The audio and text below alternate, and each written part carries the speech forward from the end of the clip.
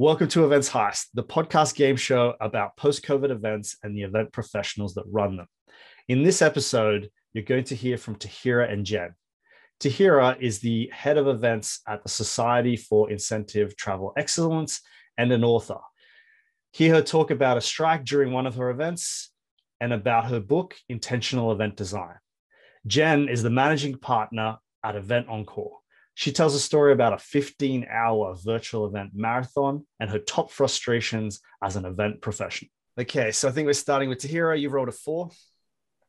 Okay, first question for you. How many events have you been involved in your professional career? Let's go with hundreds and hundreds of events. All right, Jen, over to you. You've rolled a 6. And she forges ahead. Jen, how many years have you been in the event space? Taking on to her. Say that again. What was the question? How many years have you been in the event space? Oh, over 30. Started when I was 5. Wow. Excellent. Kindergarten graduation. That was a great event. I definitely want to hear about that then. I planned it too. Awesome. Okay, Tahira, you rolled a 3.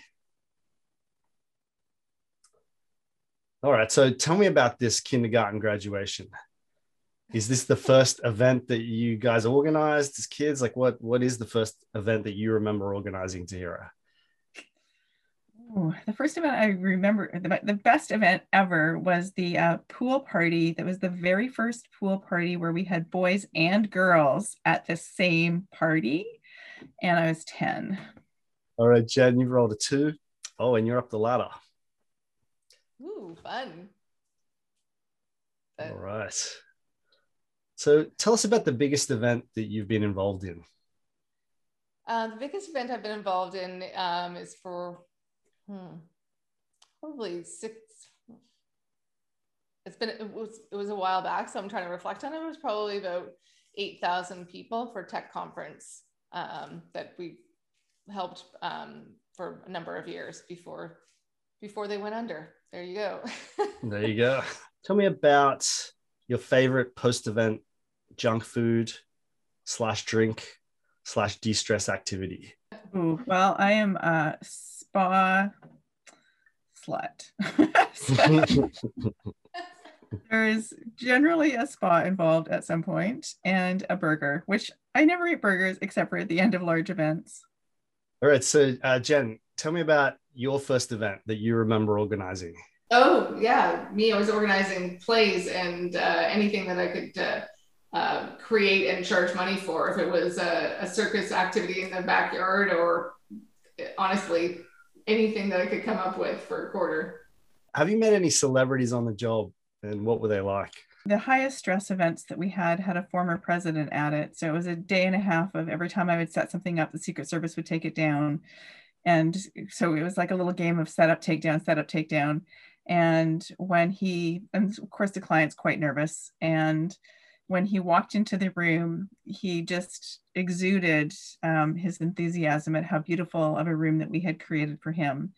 And it was just, you could just see the client visibly relax, and we just continued on from there. So Jen, tell us a bit about your journey into professional events. So I know you did events as a kid. How did it progress? Yeah, I know I started out on the food and beverage side of things with bar and restaurant management, managing a banquet team, etc., managing a bar out west, and then it progressed into the conference services. So I was really staying kind of on the operational side in the hotel industry to service those events before. What do you love and or hate about events? I love bringing people together. I prefer to do that in live events rather than digital events.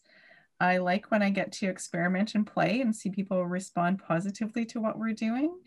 And I hate when people are sad about something and you have to resolve their issue. Same question. What do you love or hate about events? I like the creative outlet. So you're always stretching your capabilities. I love the daydreaming. So even if I'm working with a client on the kind of the preliminary sourcing of the program, it's kind of trying to meet their needs. And then the hate, I don't know. I mean, there's just some people that are just so negative, and so it can bring you down after some success. So I would say not being able to please everybody, because I want to solve everybody's problems, and I know sometimes I can't do that.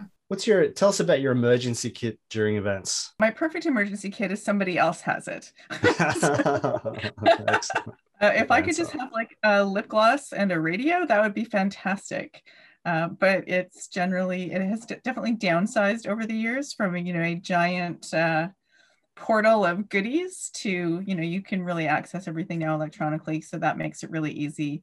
It is, cell phone, lip gloss, and a great contact list that you've set up ahead of time, and emergency charger and the right team. Right, Jen, you wrote a 6. Oh, down the manhole. Describe the moment you knew COVID was going to turn the industry upside down. We started off the year very positive in Vancouver with Tahira leading the Site Global Conference. And I don't know why we didn't see the warning signs there. We were already talking to our Asian members. We could see what was rolling down the pipe. But honestly, having lived through SARS in Canada, I think we just thought it was just going to be just a blip on the screen. So I honestly don't think it was until June, which sounds naive because we were far in it by that point. But I just think, honestly, people were asking for the crystal ball, and we were still talking about going to IMAX in the fall because, this was going to be, some solution was going to come to us. And I don't know why we thought that, because this is the fastest vaccine rollout in our modern day history. So, but I think people were just eternally optimistic, and everybody was shifting to what they were doing. And it was so amazing how resilient our industry has been through the whole thing. What was the moment you knew COVID was going to throw things in a loop? I was in Las Vegas, and I had gone from a conference in Las Vegas to do a site inspection in San Diego for actually a program we're going to operate live in September of this year. So it was March of last year. And I knew that was the last time that I would be getting on a flight for a while. And, then the crazy began. It's, what do we move? When do we move it to? What do we think is going to happen? How are we going to get there? How do we pick up, an entire industry globally that has to figure out what next is? What do you most miss about in-person events? And what do you not miss? I honestly, I don't miss the travel to get there and the inconveniences back. 30 years ago, you'd arrive to the airport, stroll up, sweet talk the flight crew and try to get upgraded. Now it's just a little bit cumbersome, and it's going to obviously for the short term be worth. But I have a global community of friends, and I miss seeing my friends. And I hate, you're ending a call today, or on Zoom or whatever later, it'll be like bloop, bloop. And then in the meantime, you can't go to dinner and continue that conversation. So you're meeting lots of people, you're connecting with a lot of people, and you're having some pretty authentic conversations, but they're ended immediately by the guy in charge of the leave the meeting button. What industries have you done events for, and what was your favorite and why? I don't necessarily have like a favorite or a least favorite. I like what I'm doing now because it's something where we get to touch so many people who are impacting so many other people. And that's really fun to see how we can grow not just one industry, but a whole bunch of industries. I loved doing things for healthcare. So I started my career actually planning medical meetings. So I know a lot about herpes, dermatology, and AIDS. What's the weirdest food you've ever had at an event? Probably chocolate covered ants. That would be chocolate covered ants. Not bad. I like that one. Describe to me your fantasy event. Always wanted to produce from a decor theme perspective is an avatar event. So you start out and you're in the lab. It's very clean. Everything is white. Your drinks are all clear like martinis. And then you are having very, good, interesting clinical kind of, deep dialogues. And then you go into everything parts open. You walk over your log that's all lit up and you're going into your avatar jungle and there's, blue avatars above you. And you have an amazing plant-based dinner, of course. And then, of course, just like at the end of the movie, all of a sudden the servers in their camo is war on and they're chasing you out into the dance floor where there's a big party. So are you a fan or not a fan of virtual events? There's a great purpose right now. They're not going anywhere, obviously. And it's allowed us to reach more people than we could in the past, and offer some different ways to create engagement. So I think there are companies out there that have actually taken time to reflect on how do they keep employees motivated, engaged, recognized. Tell us a bit about your book, how it came about, what it's about. Give us a plug. All right, so here's how not to write a book. I was trying to find something I'd written for somebody and I couldn't find it. And I thought, this is ridiculous. I have things I want to say. And I was talking, I said, I should just write a book. And so somebody said very snarkily, well, you know that to write a book, you have to have 50,000 words. And I was like, okay, like, I don't even know what that means. So, great. So I found everything that I'd written in 2 years and I jumped it into one document just to see how many words there were. There's 80,000 words. That's too, so I was like, okay, good. I can write a book then, obviously, because I've written that many words in my life. So Jen, tell us about your favorite your favorite events since COVID hit. Well, there's this amazing event that Tahira created. Honestly, both of she's created quite a few events, but within 6 weeks with 6 weeks notice, Tahira and team put together a site week, and just the volume of education and different discussions and facilitated breakouts and great participation from a global representation of all kinds of topics, from incentive travel to sustainability to mindfulness to mental health. Do you have any good event war stories? Oh, up the ladder. I think if we go way back, so like 1996, we were working on the 11th International Conference on AIDS. It was like literally sneaking into venues at 1 o'clock in the morning with our team to set up signage because we couldn't get it done otherwise. And it was just bananas. I mean, and just that whole event. I mean, imagine we were doing that at a time when, this was literally the size of your cell phone, like, hello, can I help you? It was like, exactly. It was just absolutely insane. I think we still had pagers. We didn't have, everything went back and forth by fax machine. I have no idea actually how we planned an event in those days. So have you read or watched anything recently that you'd like to share with other event professionals? I don't know. I'm going to send that lifeline to Tahira. Oh, good. All right. Excellent. Tahira, same question. She gets to catch up to me. Yes, indeed. I love things like the Great Big Flower Competition and Blown Away, which is a glass competition. Like all of those shows where you can just see people, who have worked so hard at one thing. I think there's just so many lessons in that for what we can do and how you respond to those competitive environments, and if you're competitive or collaborative, and how that makes a difference to your overall experience. I think those are all lessons that we can learn from. Awesome.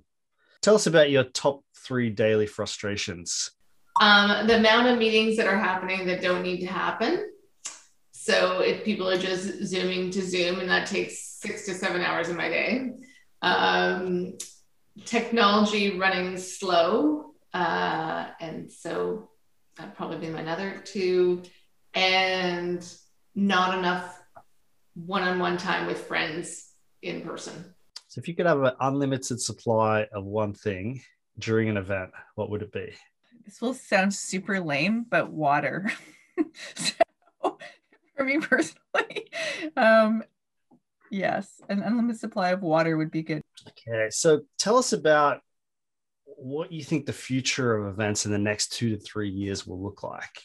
Well, I think I touched upon a little bit that people are going to hold us accountable for the travel and getting out of the office. So I see some, very innovative, almost like think tanks, or I know from talking to my clients now, with these virtual social events, they've had access, like the president of the company is playing movie trivia with them, or et cetera. So I think there's definitely going to be people looking for that access to C-suite people, or even, like C2 with the brain, quite a few people have used the brain dates, but more of that kind of one-on-one personalized schedule that I can go and make it worth my while. And I agree with Tahira. I think it's not going to be just a one-off event. It's going to be, this is your pre-work or your pre-keynote, and so you're going to have a blend of virtual pre or post that complement your in-person experience. What's your favorite TV show?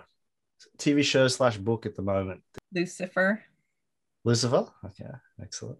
Do you have any good event war stories you'd like to share with us?